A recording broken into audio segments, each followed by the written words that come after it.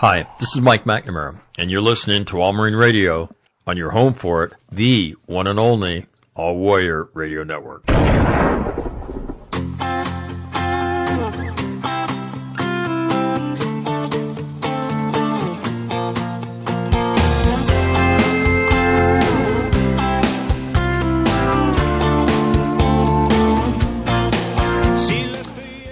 All right.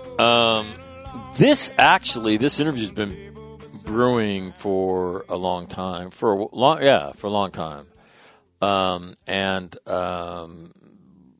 Joining me is Betty Rogers. She's a film. Are you a film producer, a filmmaker? What do you call yourself? Oh, usually filmmaker, but yes, producer and director. Okay, so Betty is all of those things. Ken is her husband, and Ken is former Marine, 1st Bravo Company, 1st Battalion, 26 Marines, Vietnam veteran, Khe Sanh guy. And Ken, what do you call yourself? The helper. You're the helper? Yeah, I'm the helper. There you go. We love candor on this program. Yeah. So, first of all, before I see Ken and Betty all the time. They don't know this. Well, they kind of do because I tell them it every once in a while. But in post-traumatic winning, which I'll do again tomorrow, down in San Diego, Ken appears in it, and then right at the end of Ken's little audio clip. And there's a series of pictures of he. And the last one is a picture of he and Betty standing, I don't know, at some event that I have, smiling. And so just so everybody knows, Ken's got some pretty serious issues. And so I was really anxious to meet Betty because she looks at him and sees Romeo. And so we're at the VFW, I think, after Lieutenant Colonel Pipes' funeral. And so we were sitting there, and I said, Betty, it's really interesting to meet you because as many issues as Ken has, you obviously have more because in him you see Romeo. And Ken says, finally somebody figures it out. But we met, and we become friends, and one of the points I make in that one of the things that changes your life, Ken, is you said, I met a woman who knew that I had to articulate what happened to me in Vietnam, and that kind of launches you guys down this road. Care to talk about that for a minute? Me? Yeah, you. Oh, yeah, that's true. It's like I was married once before, and that woman, that wife, was really didn't want to hear about my experiences in Vietnam. I mean, she didn't, and that's okay. That's the way it was. And I think I was pretty uptight about all that without really knowing it. And so when I first met Betty, I don't know, I just spilled the beans and told her what had happened, and she listened, and it was like she didn't judge me. She didn't tell me don't talk about that. She didn't get weird. She just accepted it and accepted me for what I was. And so now she's stuck with me. So Betty, where does that come from? Because, the problem, quote unquote problem Vietnam veteran is the stuff of legends, right? Right. So how are you somehow able to see beyond what would have scared most women off? Well, I guess I have to thank my mother because she always appreciated our family, people who went into the armed services. And, I had cousins in the Vietnam War, and my mother often interviewed and took shorthand, writing their stories down. And so that part of it I grew up with. But Wow. then, and the Vietnam War was, my generation, and we all had different experiences with it. And so that's kind of my background for, understanding that it was something that we all needed to remember and honor the people who served. Talk to me about, I think it's interesting. So was it your mother that transcribed? Mm-hmm. And what did she transcribe? She'd sit and talk, even with my dad, who served in World War II, and she'd just sit down and talk to them and transcribe their stories. So you have at least a piece of this in your background. Yes, very much so. Mm-hmm. Interesting. One of the interesting things I think in one of the interviews I've done with Ken is that where does the idea for Bravo come from? Obviously, you get a chance to, by virtue of your relationship, to go meet all those guys and their families and whatnot that are part of Bravo Company 126. Right. So where does this idea for what will ultimately become Bravo come from? We were there with our friends and the veterans of Khe Sanh, the Siege of Khe Sanh, and their wives. And we'd sit and listen to people talking, and I would see the men at the tables, expressing things they would not normally talk about with each other. And I started learning what heroes they were.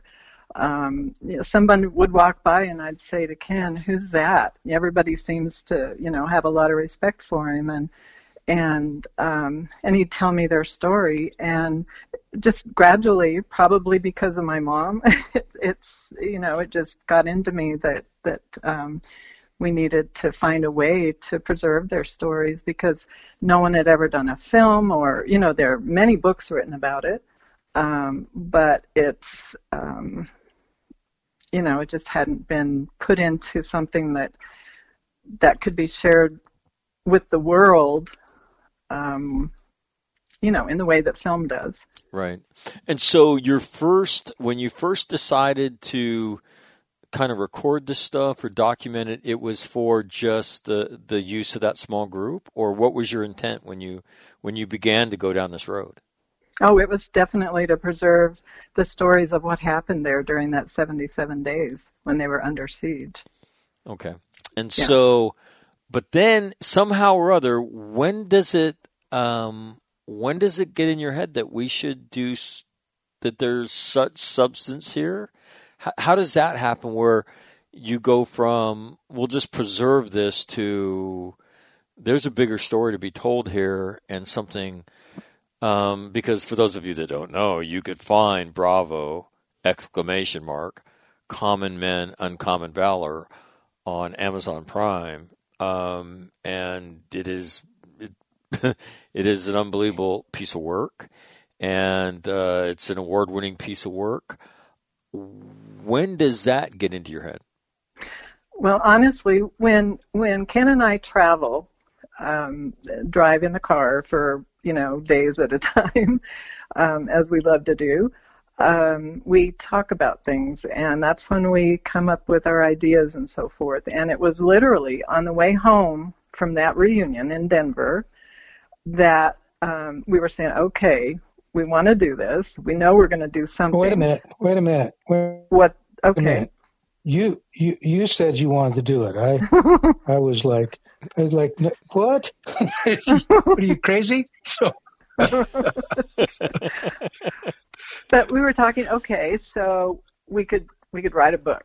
Well, Ken's a writer, but he likes to write fiction. Then we thought, well, we can record interviews and have those for posterity. Well, what do you do with interviews? And so the more we talked, the more we realized that the best way to tell that story was to let the men tell it themselves, and it needed to be in a documentary. So literally, the importance of it came to us on that trip home from that reunion. And because you guys are documentary filmmakers, this all makes sense, right? Well, we had never made a film before. But, I watch successful people, and what they do is surround themselves with experts and other people who, can bring their expertise to the table. And so we came back to Boise and got right in the middle of the film people here, and they immediately encouraged us and said we could do it. So we've never looked back. Okay, so now, again, we're going to talk about their upcoming documentary called I Married the War. So we're going to get to that in a second. So can you guys do this thing and explain to me, if you would, what begets I Married the War? Well, Go ahead, Ken. Go ahead. Well, we went to one of these reunions and we were talking about it. It may have been even we were screening it because we screened the film at several of our reunions. And one of the guys that was in the film said to Betty, Betty, you're a veteran too because you guys are married to us. And that kind of got her brain working. And so that's what I think happened. What do you think happened, Betty? Yeah, definitely. That was part of it. I was just going to say that there were several seeds that were planted. One of the most powerful to me was after we showed Bravo the first time to only the men in the film and their wives. One of the wives, we learned later, went back to her room and bawled and bawled and bawled and apologized to her husband for not understanding what he had gone through. And she had been telling him, move on, get rid of all this military stuff in the house, don't live in the past, let's move forward. And she never fully embraced what an important part of his life it was, and never fully understood where his trauma, how it's manifested in PTSD and so forth, all through their married life. And finally it dawned on her. And that really has stuck with me. And then that comment, and then our editor who edited Bravo for us, John Nutt, once we were through it, he says, okay, what's your next film? And got us started thinking about, what another important story that needed to be told. And believe me, as we did the interviews for Bravo and then showed it around the country, and the wives would be there, and we started hearing their stories. Afterwards you're mingling with the people and they come up and talk to you about what's happened with them, and we became more and more aware that there was another story that needed to be told. So let's talk about that. So first of all, gives everybody a sense of, in terms of time, how much time between that car ride home when you guys, the first seeds are planted that will ultimately become Bravo. What is the flash to bang between that idea until you begin showing it publicly? How much time elapses? Ken, wouldn't you say about 2 years? No, I don't even think it was that long. About a year and a half. So even though you have this in your head, this is not I know because I've kind of watched this one a little bit. This is a painstaking process to have it come out the way you want it to. When you thought there's another story to tell here, and money's an issue, and we'll talk about that, but did you ever think, we're driving around the country taking pictures with the constant phrase of, in the year of COVID, that Ken posts all the time, And then there's this beautiful picture of some landscape or something that he's seen. We could be doing that, or we could be making another documentary. Was there ever a sense like, yeah, we're probably okay just like taking pictures? Well, sure. Because, as you say, it's, making documentaries is really what our life is, and sometimes it's a challenge. This film has taken longer to make because for one of the things you mentioned, the financial end of it, and just developing it and getting the story right and so forth. So, but we've never said, oh, let's forget about it. I mean, this is important. This is important. Interesting. Ken, how about you? Well, Were you anxious about a second project, or respectful of the difficulty and the complexity, not only financial, but in terms of time and commitment to you guys?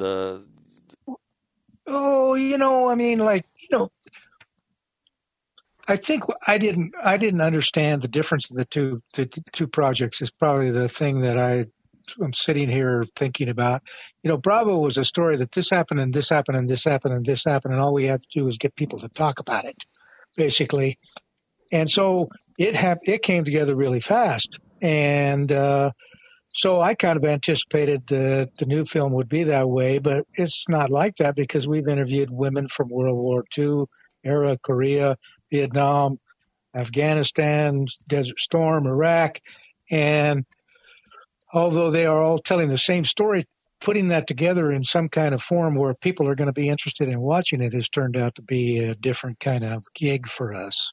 And, we had a lot of the information, but then trying to get it to fit into something that, gets your attention and holds it through 90 minutes was been interesting. And I never wanted to quit. I thought right after we made Bravo, I don't want to do any of that ever again.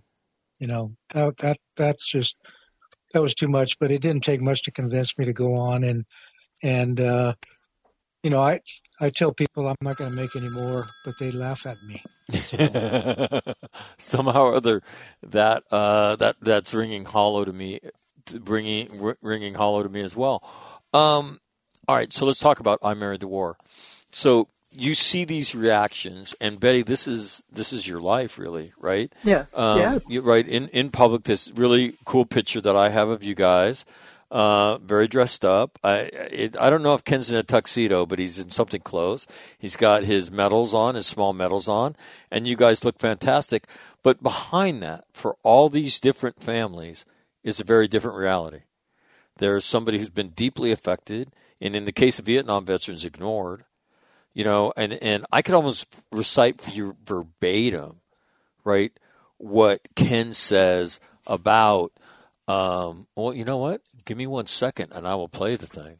About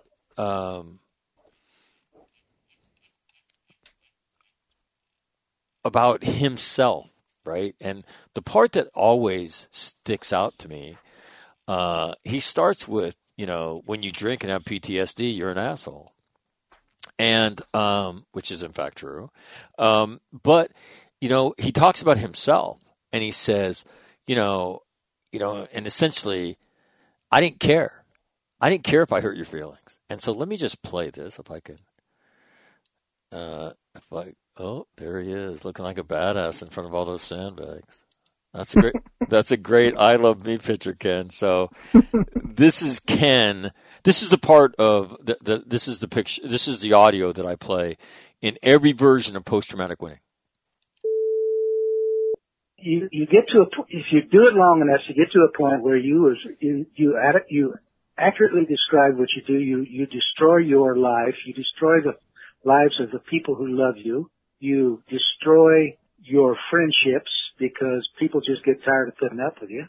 You're an asshole. When you drink and have PTSD, you're an asshole. I was just an ass. I was sarcastic, cynical, pissed people off, hurt their feelings, and didn't care. And until I got married a second time, I was still drinking heavily, and but I married a woman who understood that I needed to be able to articulate what had happened to me in Vietnam, and she listened, and I came to the conclusion that she wasn't going to stick around very long if I didn't get my shit together. So what makes you stop drinking ultimately? Well, you know, I just figured out I was either going up or down, and it was my choice, and I better do it now because I was about past the point of no return. Because I was like drinking a case of beer a day and then maybe a bottle of wine or half a fifth of whiskey, or, you know, I mean, I was consuming large amounts of alcohol. So everybody that you've met has lived a version of that, yes? And it's not something that they really signed up for. When I looked at Romeo and met him, you know, I didn't think that would be so much. My life would not be dominated, you know, by the events of Vietnam.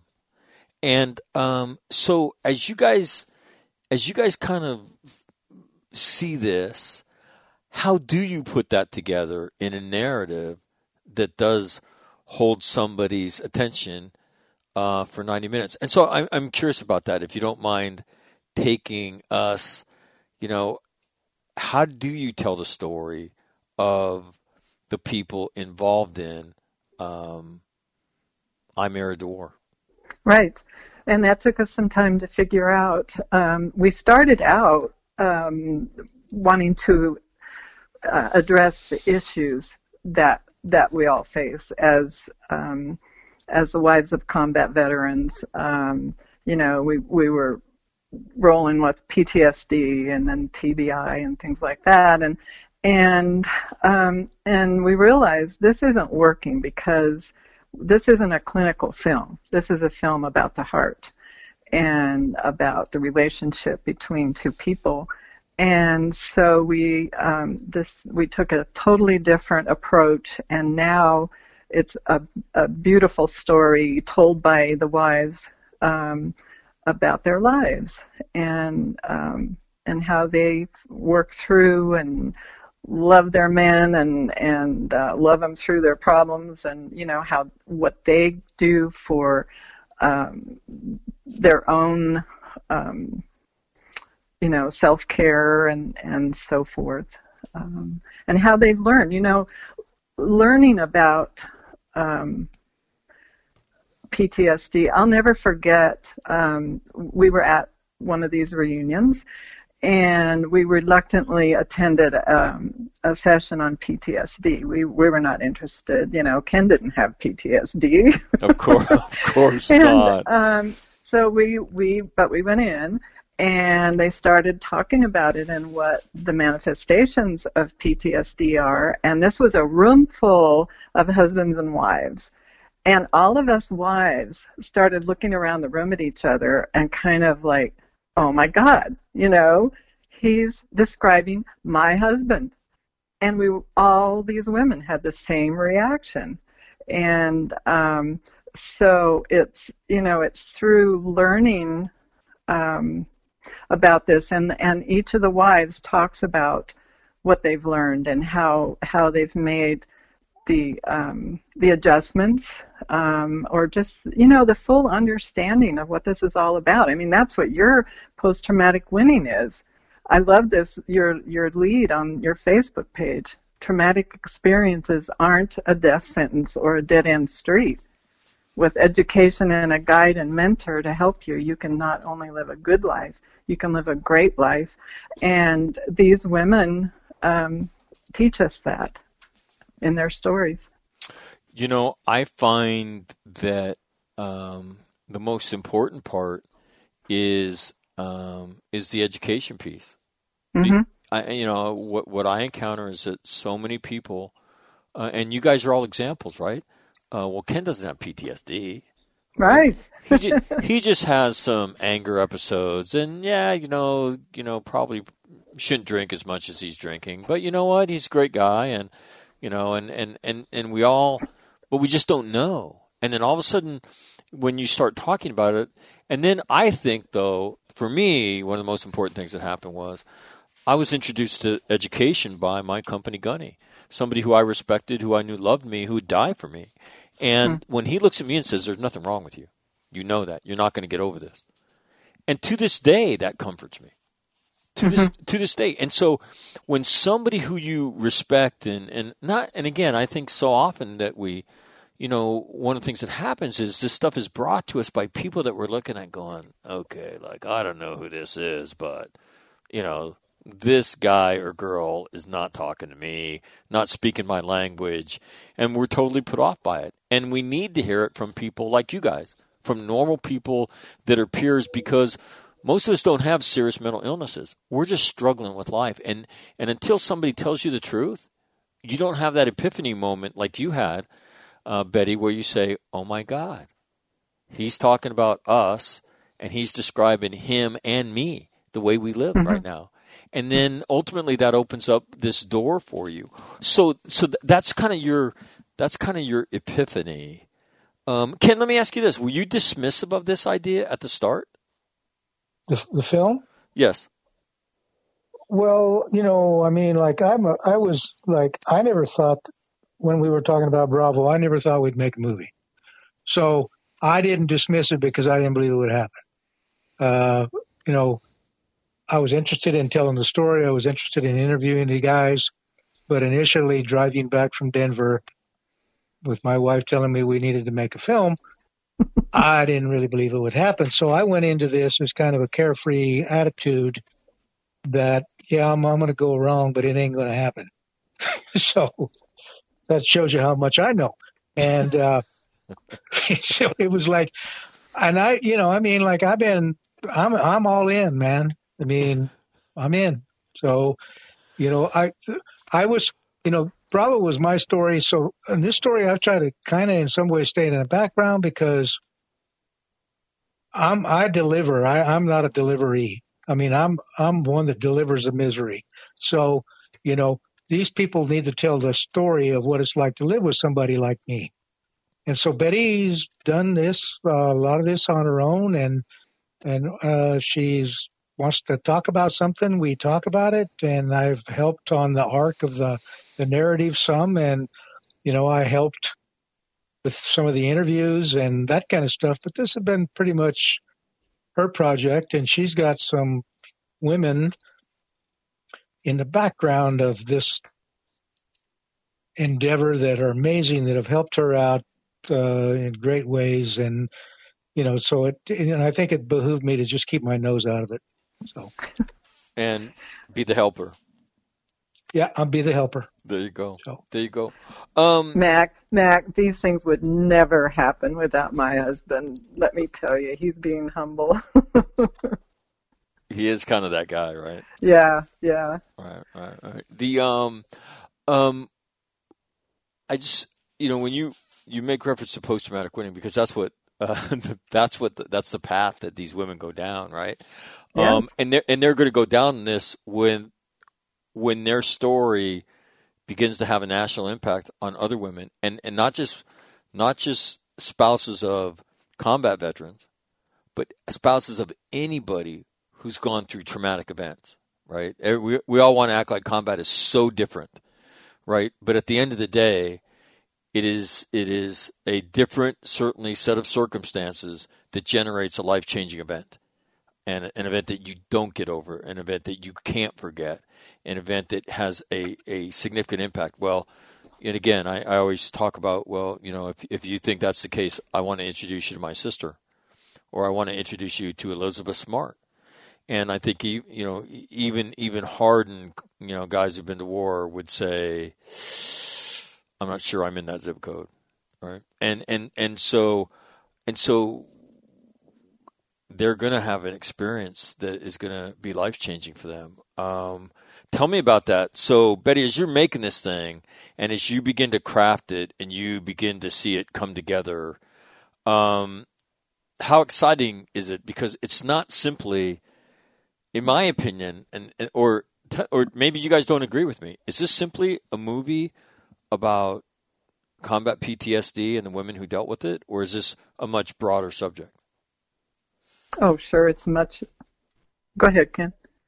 Well, it's a lot broader because we also discuss some issues of physical injury and Agent Orange exposure and suicide and TBI, and it's a broader stroke of the brush. Instead of just PTSD, although that's extremely apparent in every one of the interviews in some form or the other, except one of them.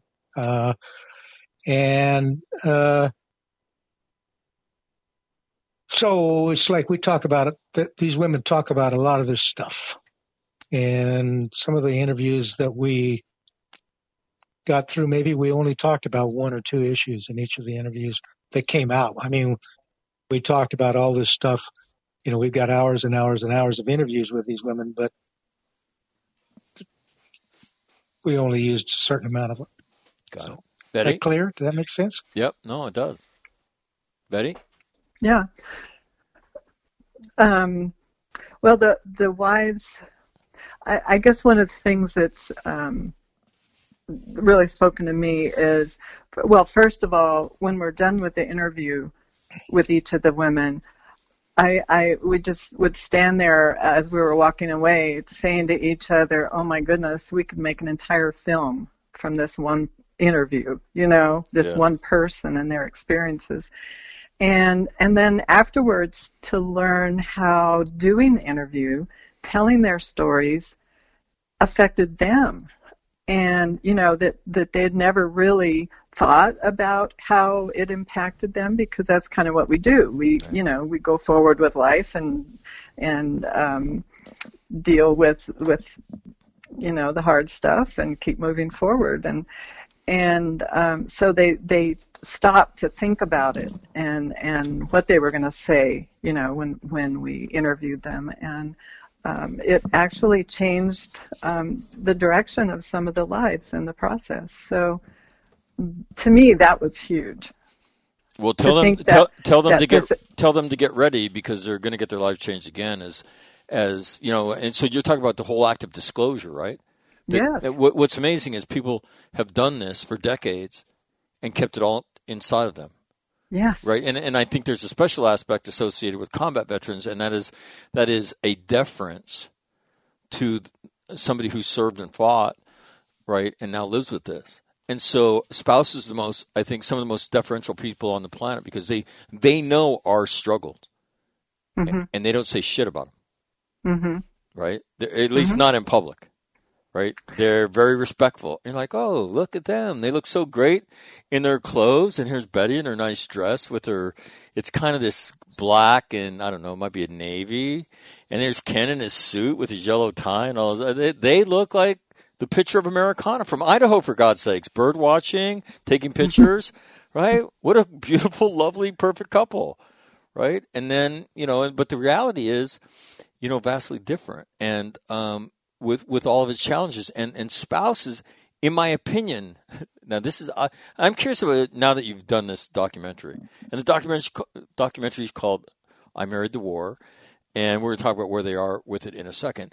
But I think that lack of knowledge, I think that we've lived in for so long that I in some way, shape, or form try to fight, contributes to the problem, because I don't think spouses are I don't think they're predisposed to say, no, stop.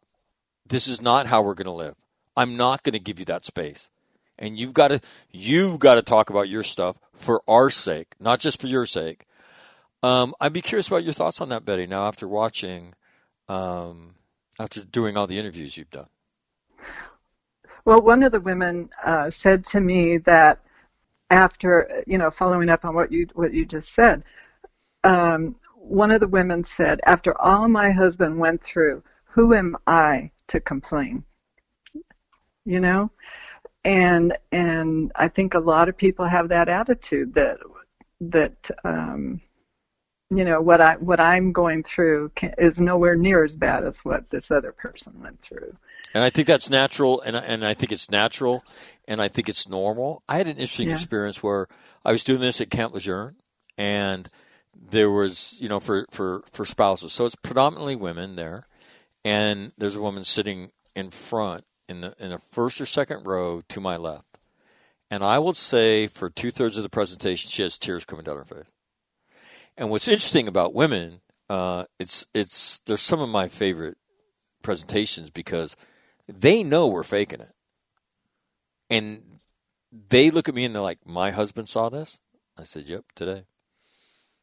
And then she stayed afterwards with her friend, and she looks at me and she says, "I don't know if you noticed." And I said, "Oh, I did." I said, "What was that about?" And she got a little embarrassed. And I said, "Just so everybody knows, her name's Berta." Berta had tears coming down her, face for maybe half to 2/3 of the thing. She said, "Well, I was raised by a mother who had a lot of problems. I grew up in Brazil, alcohol being one of them.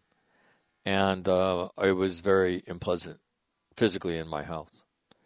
And I've always subordinated my own childhood trauma to my husband's combat trauma. And what you did tonight was you told me that I was important." Interesting, right? Because again, this combat thing sucks the air out of the room. And I'm not saying, and I'm not trying to trivialize it or say that it shouldn't. All I'm saying is there's this deference afforded that creates this space that allows somebody for decades to behave a certain way when there's a better way. But we don't really talk about the better way because we don't really talk about the issue. And you guys have done exactly that. You guys have thrown kind of the carcass in the middle of the room with "I Married the War." Your thoughts on any of that? I beg your pardon? Betty?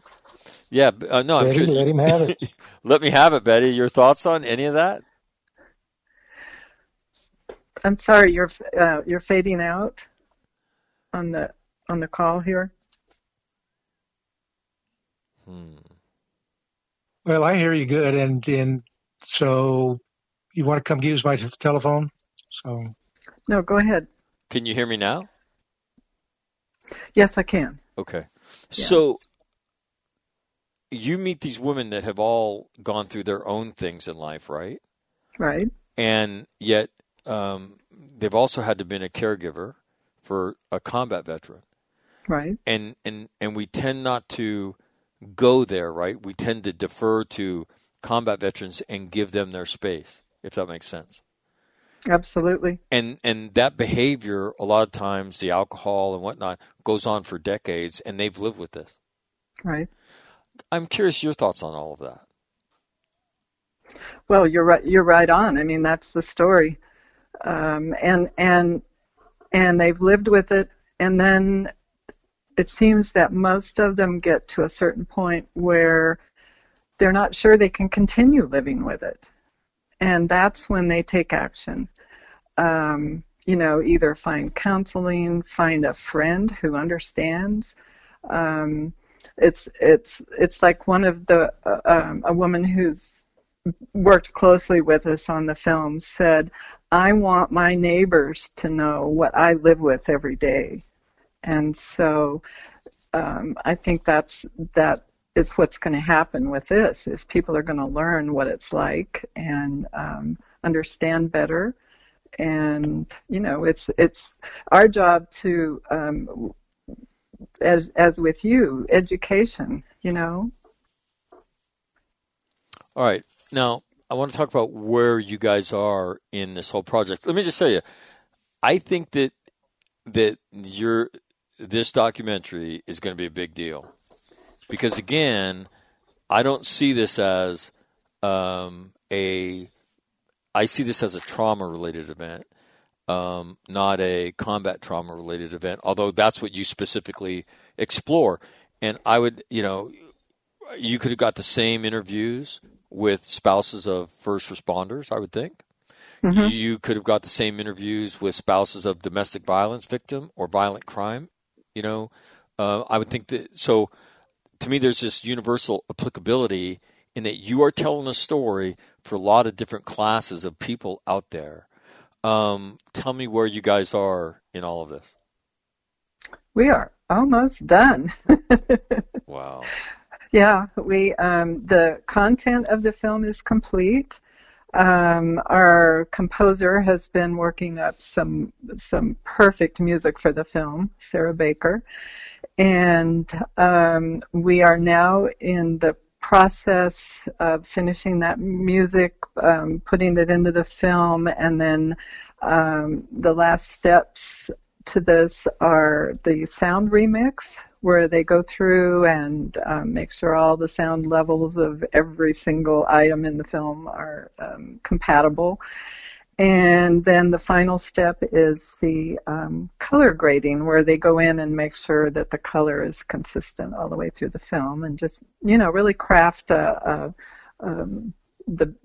beautiful film with the final touches. So now, Dan, does all that take place by people in Boise, or does this thing go all over the country as people work on it? Our editor lives in the Bay Area, as does the sound remix gentleman, and then the color is being done by someone in Seattle, and so it's quite a collaborative effort from all over.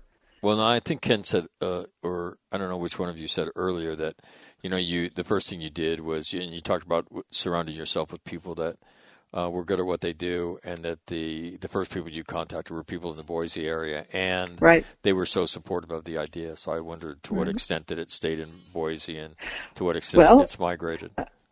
We've worked with some wonderful co-producers, Wide Eye Productions, and it's their videographer Bill Crum, an Emmy Award-winning videographer, is our director of photography. So, and they are definitely local here. So it's yeah. All right. So so now you're in the last stages of it, but is the thing fully funded, or are you still looking for help for people? Talk to us about the financial side of this, because if you're going to make quality stuff, you need quality people. Most of the time, that doesn't come for free. So talk to us about where you are, relative to the film financially. We are actually currently in the middle of a crowdfunding campaign with Indiegogo, and we just launched it 3 days ago, and so we're now getting the word out, and the support that's rallying around us is just awesome. People want this film shown, made out in the world where it can begin helping people, and so they're helping us with that. Got it. So How do we tell everybody how do they find how do they find the website so that they can support what you're doing? I can give you the URL for it, or they can just go to Indiegogo and type in "I Married the War." So I went to your website. It says that is imarriedthewar.com. And there's a button that says "Give Now." Will that take me there too? You bet it will. There you have it. Will that take you? Yeah. Will that take you to the Indiegogo? It sure as hell did. Yeah. Okay. All right. Boom. See, we're still learning. I just did the dumb person stuff, and I did a search on it, and it came up imarriedthewar.com. I said that would be it. Click. And then there's a big red button right in the middle of the screen that says "Give Now!" ! And then and then it takes me to there. So you're 31% of the way there. So congratulations in 3 days. Does that surprise you? That's awesome. No, it doesn't surprise me. Why not? Well, because we've got an awesome team of people working and sharing this, getting it out there.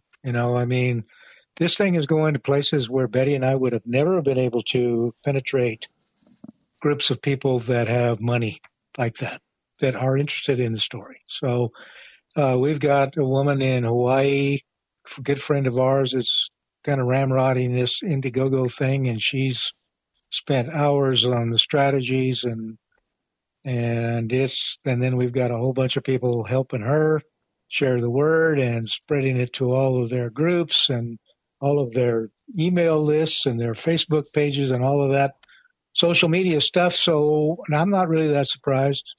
So Interesting. Neither am I, because one of the things that I know just is how broad the impact of this is. And again, you're talking about this experience of women who married the war. Well, there's a lot of other people that get married or welded to, whether it's the war or whether it's sexual violence or whether it's violent crime or simply the loss of a loved one.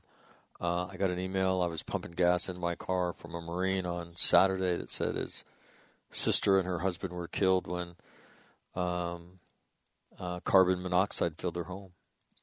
And, yeah. And could you help me? What do we do? We've never dealt like anything. I sat in your class, but none of it really applied to my life as it was a month ago. But it does today, and I don't know what to do. And so, I mean, to me, there's so much of this in our population. And what I love about this is that, and we don't talk about it. And then I do this thing in post-traumatic winning, and where I ask everybody to put their hands up. And if one of these things has impacted your life, not you personally, not happened to you, but it's impacted your life, put your hand up. And if a second one is put your second hand up, but just leave your hands up. And I go down this list: rape, suicide, bullying or hazing, violent crime, kissing somebody goodbye who you loved and watch them die of a terminal illness, just a horrible family situation. And I go down this list. And at the end of the list, I say, okay, now nobody move. Everybody look around. The only people that don't have both hands in the air are the people that don't want to put both hands up. But we don't talk about it. We don't talk about it. And then in that isolation, bad things happen. Bad things happen. And Ken's a living, walking, breathing example of it. When he says, I was drinking a case of beer a day and a bottle of wine or half a fifth of whiskey at night, you should see the look that Marines get on their face. Holy shit, man. And he didn't do that for a couple days. And so, but that's where we go. We look for a solution on our own. We're groping in the dark. And I think what you guys have done or you're in the process of doing is ripping off a Band-Aid that desperately needs to be ripped off. So that people know that, hey, we're all dealing with this. Do not be afraid to talk about it. Don't be afraid to have a conversation with it about it. And watch how your life changes. That, to me, is the most exciting part of this, Betty and Ken, is that, the people that are in this movie, they think their lives changed because how different it is now that they've talked about it in public. Wait till they get a load of, I'm sure as you guys share emails and correspondence that you will get when this thing begins to be aired, on an international basis, people from foreign countries that will reach out to them. And it is just going to be the most, and that is the definition of post-traumatic winning. You're sharing your story. You're touching somebody else's life. You're telling them that there's a path for them, that it is okay. And if you can't tell, I'm moderately excited about it. Mac, I want to grab a moment here to give a shout out to someone who has helped us tremendously, a local person, all the way through Bravo and I Married the War, and that's our website manager and graphic designer, Mike Shipman. He's just really helped us a lot, and we couldn't have done it without him. So, well, let me tell you, when I just saw the website today. I've seen the placard on different social media you guys have put up. I think I saw it on LinkedIn. I think I saw it on Facebook, but it's great. It looks great. Everything from the flag in the background to the man and the woman, husband and wife that are on the front, and then all the pictures of the different stories that you tell. I'm curious. So, well done. Well done. I'm a fan of his work. How did you find these women? Some of them are local that we, when people found out we were making the film, they said, "Oh, I know somebody you should interview," and they referred people to us. One of them is actually served. Her husband served at Quezon. We didn't know her though, and but we found out she was living here locally, and we talked to her, and she was our first interview. Terry Topmiller, and then we also put out a word that we wanted to find someone from the Korean War, and the delightful and energetic Gloria Jabot stepped forward and called me, and we just hit it off beautifully, and she knew exactly what we needed, and we had a great interview with her. We have someone we found through another friend of ours who was a World War II wife, and was also lived in the internment camps. She is Japanese American, and so that was someone from World War II, and then locally. The wife of a Medal of Honor recipient, Art Jackson, Sally Jackson, we were introduced to from a local friend here, and then I actually found Precious Goodson, who writes a blog on the internet. I was just looking to see what other people were doing and came across her, and we became acquainted, and so we went to Atlanta to interview her, and I could just go on and on about how we reached all these people. Dr. Brian Meyer, a national expert on veterans issues, introduced us to Ann Jackson, who lives in Texas, and another friend through a totally different world helped us find Sally Zepeda in Texas also. Yeah, tell him what that totally different world is. That's cowboy poetry there. Cowboy poetry. Is there such a thing? Yes, there is. Cowboy yes, there is. Wow. And then we, Michael O'Hara, who's in the film, Bravo, found it. Right.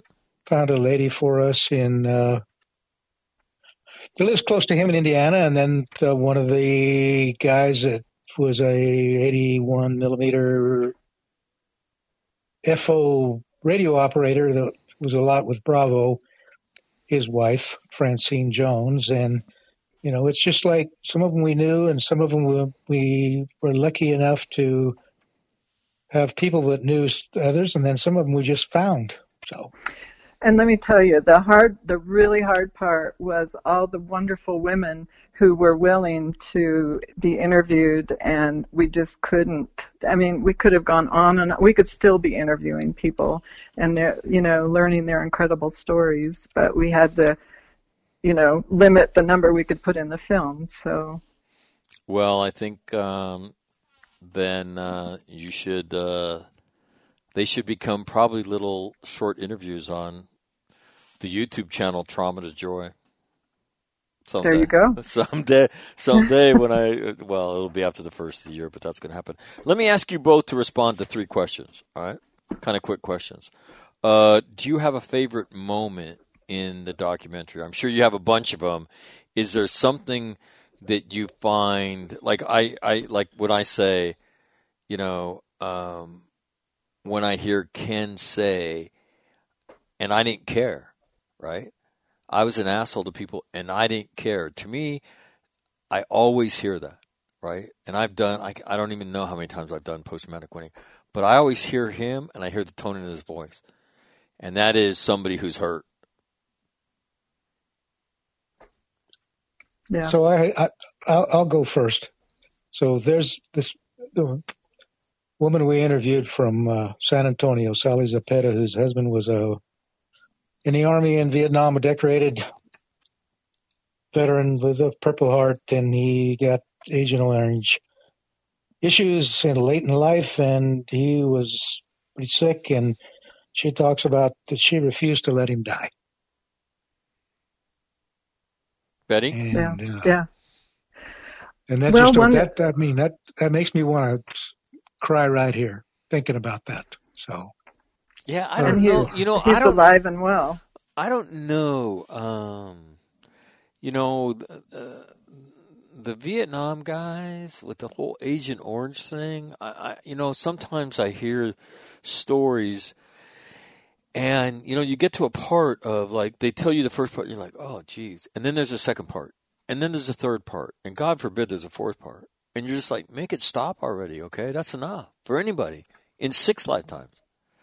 Right, and the courage that you see throughout, the devotion and the selflessness, literally makes you want to cry. I mean, makes me want to cry. I mean, I couldn't even get out. When I hear Ken say what I just said, Ken was was smart enough to hop in there because I wasn't talking. But when you hear, right, somebody goes through devastating experiences and then nobody wants to talk to you, you get told to shut up and get out of here. We don't want to deal with you. I mean, that's rough, man, on a human being that just has gone to serve their country. And I don't joke about it. I stand up in front of everybody and say, I could probably go to a psychiatrist and find out why I get emotional over all this. And they would tell me some stupid shit like, oh, Mac, you really want to have sex with your mother. And then to which I would respond, well, Doc, I guess I should be happy. At least it wasn't my dad or my dog, right? So what do we do about it? Oh, well, that's a good question. But I know there's nothing wrong with me because my gunny told me, right, a long time ago, hey, there's nothing wrong with you and you're not going to get over it, which even comforts me today listening to it. But I mean, again, just that. Like, you think of something and all of a sudden you can't talk, which is how deep I think these things go. How about you, Betty? Do you have a favorite moment, or I don't know, favorite is probably the wrong term, but a moment that that grabs your heart and soul? Oh, most definitely. I have many, you're right. One that comes to mind right now is when Precious Goodson talks about how her life has changed and all that she's learned, and then she says she thinks she's a better person for it. I mean, that just gives me goosebumps thinking about that, that after all she's been through and all that her husband has been through and all they've been through together, she thinks that because of it all, she's a better person. Wow. Yeah. Not exactly what you'd anticipate. Okay, next question. Second question. There's actually 4 questions.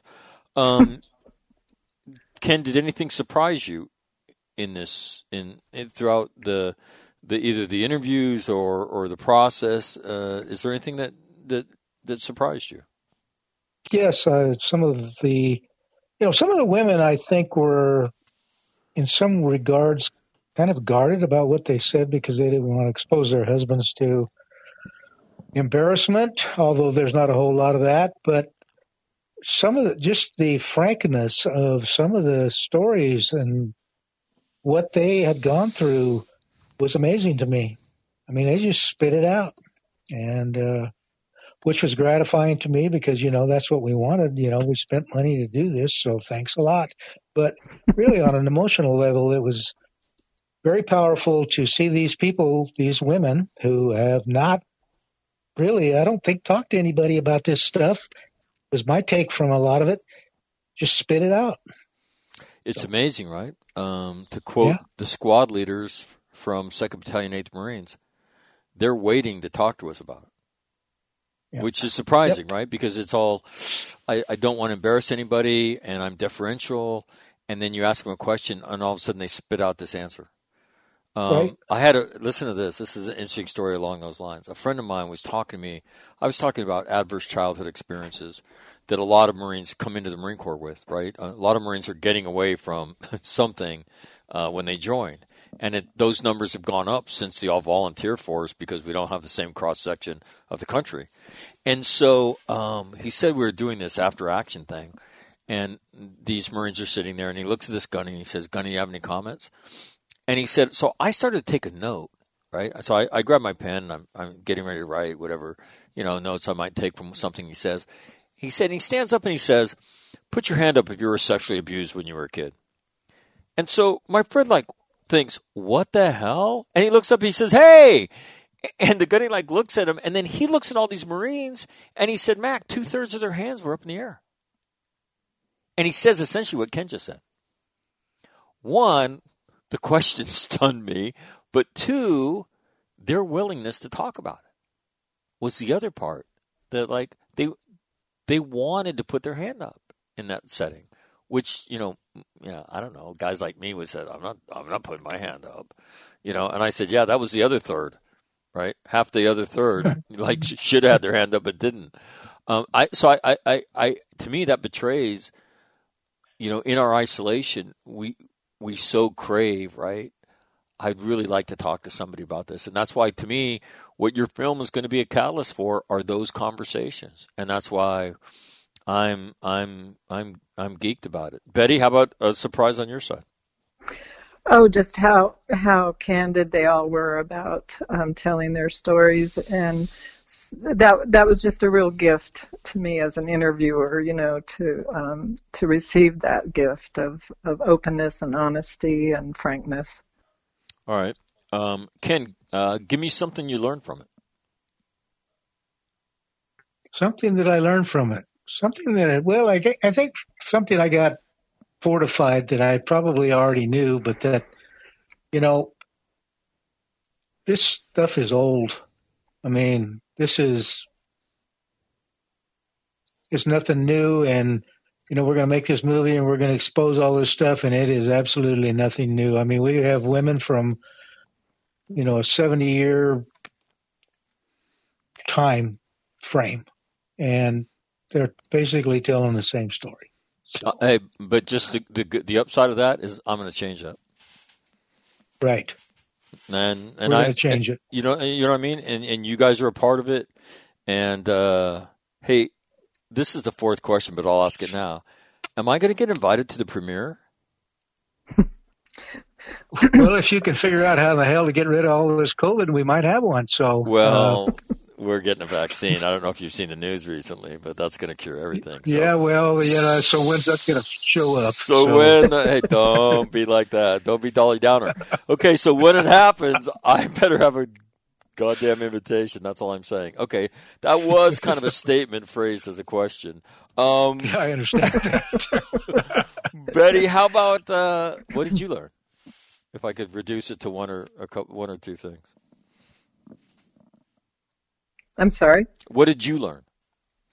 Oh, I think one of the things that impacted me the most was understanding how old this story is. I mean, you go back to Greek mythology and, there's Penelope, whose husband came back from war and just wreaked havoc on his family, his community. And so it just really understanding how old this story is. Do we not want to talk about it? Is that what it is? Because as I talk about it, and I show people that there is a path through this stuff, you gotta stop faking it. You got to understand you're not going to get over it. You have to talk about it. If trauma impacts your life in a big way, you got to do what Ken did, which is stop drinking. And so there is a path through it. Why don't we want? But it's like a dirty secret that we don't want to talk about. Oh, well, Well, I think it makes people uncomfortable sometimes when you talk about this stuff, and you don't want to make them uncomfortable. And so it's just easier to shut your trap, or they may tell you, I don't want to hear about it. So, and you don't know who's who or where you can go to talk to. That's why you need to talk to Betty, because she'll get you to talk about anything. That's it. You know what? That's why, here's another thing Betty told me. After Ken was on and he said that, and I asked that we have that kind of exchange, like, well, ultimately, what made you stop drinking? He said, well, I had to decide if I was going up or down, and I'd pretty much reached the bottom, and I was drinking a case of beer, and he says that stuff, right? Well, Betty said, and correct me if I'm wrong, Betty, Mac, what he didn't tell you is that he quit cold turkey. Absolutely. So, Ken, here's a follow-up to that. How did you do that? Oh, I just Is it just your I stuff? went to the bar. I decided I was gonna quit, so I went to the bar and got drunk, and I came home and I told Betty to take everything and get it out of the house, throw it all away. I was quitting, and that's what I did.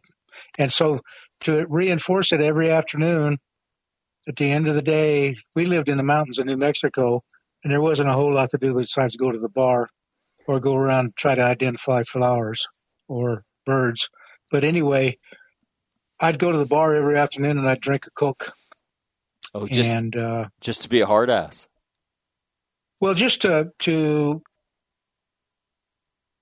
be a hard ass on myself. Yeah. Wow. And it worked.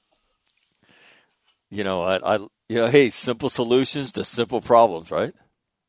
Well, no. So I just quit. I mean, I decided to quit, and it was weird because for I have no memory of about 2 months very much of anything that ever happened because I'm drying out. But it was not as hard as everybody thinks it is. I think for me, I mean, it's just I had to make up my mind I was going to do it, so I did. Wow. Well, all right. What haven't I been smart enough to ask you, without which this discussion won't be complete? Betty? Well, I just want to follow up on your question about why don't people talk about it, and it made me remember the two women that I actually had lined up to do interviews, and when it came to scheduling the dates, their husbands said, no, I don't want you to do that. And so that's part of it. You know, they just don't want to be exposed. Right. So, right. In fact, somebody's going to speak and introduce post-traumatic winning here in the next 24 hours. And her fiancé, who was a lieutenant colonel in the Marine Corps, committed suicide. And she struggles with that. If I talk about his story, do I betray his trust? And I think the answer to that is if he was standing here, and I met him, I knew him. I said, and he knew that his story could help anybody. You know what he'd tell you? Tell the story. Mm. That's him. I know that. So, but it is, right? I mean, it's hard. I mean, and there is that constant, deference to somebody you love, right? You don't want to embarrass them. You don't want to, and God forbid you don't want to make it worse. And so I respect that. But I will tell you this, everybody I know, after they talk about it, it's like this incredible weight lifted off their shoulders. Mm-hmm. And then the reaction everybody has. Now, I don't know if you heard this, but I have a friend who called me 3 months ago and told me he'd been raped 3 times in his life. A Marine infantry officer. Happened all before, he became an officer. When he was a younger guy, got drugged and raped. And then, a man growing up that. And then essentially gets thrown out of the Marine Corps as an officer for being drunk and UA and things like that. All as a response to, the trauma in his life. And he was terrified to tell his family. And he said, I've listened to you and all the different people you've talked to on your program, and so I decided I should tell my family. I said, and what happened there, genius? And he started laughing. And I said, and then he said, I think you know. And I said, the exact opposite of what you expected, didn't it? He said, yes. All I received was love and compassion. And I've been terrified for almost 4 decades about telling that story. Hmm. It's amazing. But it's that very real human struggle. And I haven't met anybody who's told their story who then told me I shouldn't have done that. Mm-hmm. I had a major whose daughter, her spinal cord is wrapped around her vertebrae, and she doesn't have like a colon, so she's born with physical complications, right? And he stood up to introduce post-traumatic winning, and he starts telling the story. Because everybody thinks when they show it, it's going to be about combat PTSD. And then pretty soon people start talking about their personal lives and things like that. And then everybody's like, holy shit, man, we're all dealing with the same stuff, right? And so he told me after he did it, but right before they deployed, I'm not sure I did the right thing. He sends me this letter in the middle of the deployment saying, Mac, you told me what was going to happen, and I was pretty skeptical. But throughout this deployment, at the oddest of times, I've had Marines come up and say, hey, sir, could I talk to you? I heard you tell that story, and do you have a minute to speak to me? And what it did was it gives other people permission to come to you Yes. and tell you their story, and they want to. So it's pretty powerful stuff you're nosing around there, Beatrice. All right, what else haven't I been smart of? That's actually a trick question. You're supposed to say, come on, Mac, you've asked everything. I mean, don't ask silly questions, but Betty. Well, that's what I wanted to say. So, Ken, what haven't I been smart enough to ask you that you want to make sure people know about this? Well, I think you've pretty much covered it. It's like, this is just this is just, I think, fits in really well with what we did with Bravo. And I'm not sure when we did Bravo that we knew the impact that it would have on people, 50 years later. So, and this story fits right in there because it's all the same stuff. And it's about humans and about trauma and about how we deal with it. And, moving forward, it's stuff that all needs to be discussed because, like you've pointed out amply in this session, and you do every time we talk, is that, we don't talk about it. So, no, time to talk. Would you have ever thought, Kenneth, that your life would turn out this way? No. And just to reinforce what you're saying, for me to speak, because that's what I'm doing. I'm basically, in concert with a lot of other people in these projects, but I'm speaking about trauma, and it's changed my life a lot. Personally, all of this, being able to talk about this stuff, and because that's what I'm doing. I'm talking about trauma and my trauma. And so it's just like this is continued opportunity to express what I've learned and what I think and what I, emotionally, how I react to it has all been beneficial to me personally. And so, when we started out to make this film, I didn't know where it was going. I didn't believe it was going to happen when we started out to make Bravo, which is like 12 years ago almost. And wow. It's changed my life. The people I've met people I've never met you, well, I won't say anything. I was going to make a snide remark, but I'll shut up. But, we have met fabulous people. I got to shake hands with the Commandant of the Marine Corps, and wow. 40 years ago, I wouldn't have wanted to do that. And it's just changed my life. So, and again, I go back to, again, I could quote you line and verse. I met a woman who knew that I had to articulate what I had experienced in Vietnam. And it's that is beginning. What changes Gene Sledge's life, right, who writes With the Old Breed, and that becomes the Pacific, right, is, he writes that story, his wife types it, but it's him allowing other people into his life. And I always draw a similarity between you and Gene Sledge. You don't know this because you've never seen me do it, but, you both stopped drinking, and there must be an enlisted thing. You both take up bird watching. And so I don't know. He was a smart guy. I don't know. And I always look at Marines and say, I don't know what it is with you enlisted Marines and bird watching, but it just seems to be a thing, right? And they always laugh. But it's this consistent element when what is the pivot point in all these different stories? And the pivot point is, right, opening the door. And I don't fake it anymore. Not with everybody. I still fake it with a fair number of people, but the people that are closest to me who love me, I don't fake it for them. I tell them the truth, and my life has done nothing but get better. And the pivot point is always the same. I begin to talk about it. And so I find it pretty interesting. All right. Thank you very much for doing this. And again, I can't tell you how excited I am to finally get to go to a premiere. So I'm fired up about that. And I'm fired up about seeing this. When will is there a timeline for the release date?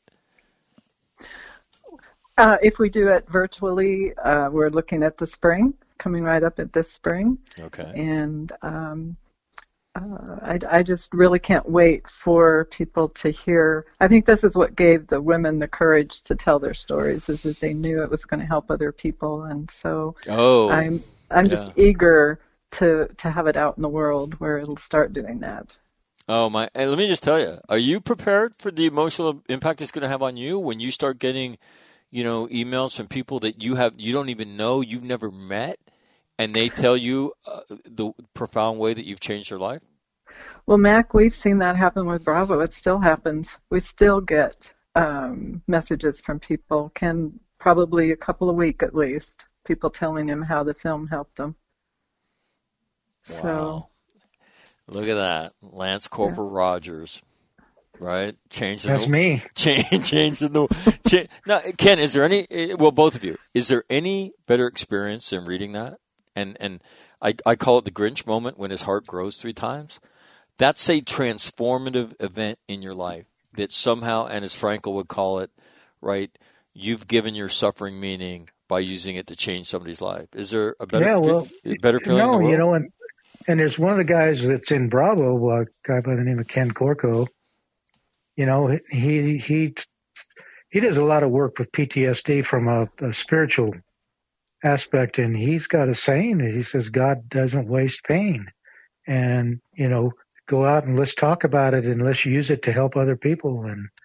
And I'm not particularly religious, but I get the gist of the message. Well, people ask me when they say, like, Mac, how did you figure this out? And my first answer is always, I'm the smartest person that you know. How about that? And they always laugh. And then That's not possible.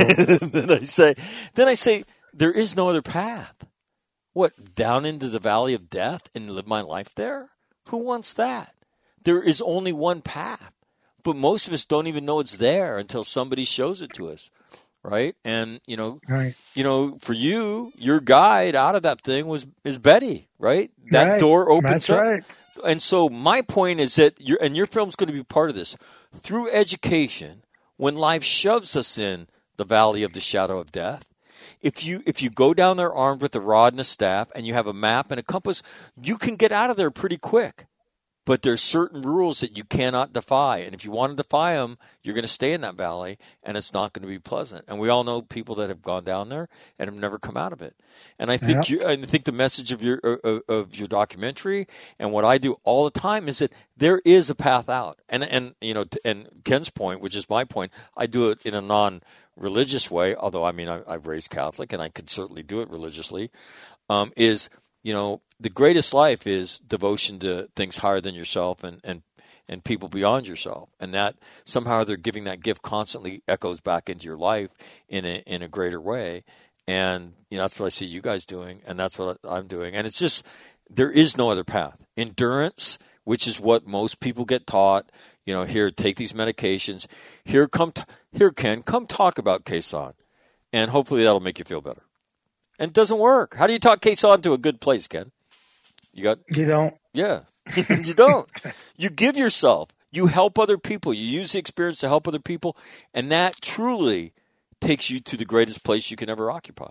And you guys are blessed because you guys do that together. And I can't think of a more happy life than to be with somebody you love and be doing what you guys are doing. So on a very personal note, congratulations to you guys for what you've done. And I can't wait to see it blow up on you guys. So well done. Thank you so much. Thank you. All right. That is Ken and Betty Rogers. The website go to is I Married the War. You'll see a red button that says Give Now. Click on that, and that will take you to the Indiegogo site where you can, it's gone up since we've done this interview. You're now at 32%, so congratulations. And exactly, yay. You can help them raise some money to finish this. And again, some films go out there as a piece of art. Others films go out, and this documentary will be one of those that go out as an agent of change.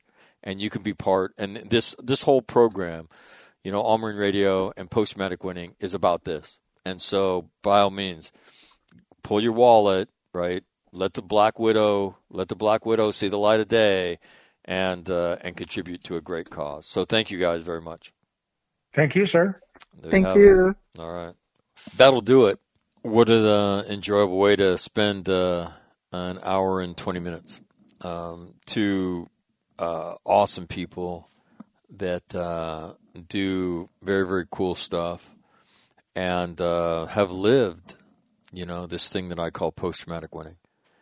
Have gone through a lot, and then have taken that, and through the selfless act of giving, are showing people a path that they too can live a great life as well.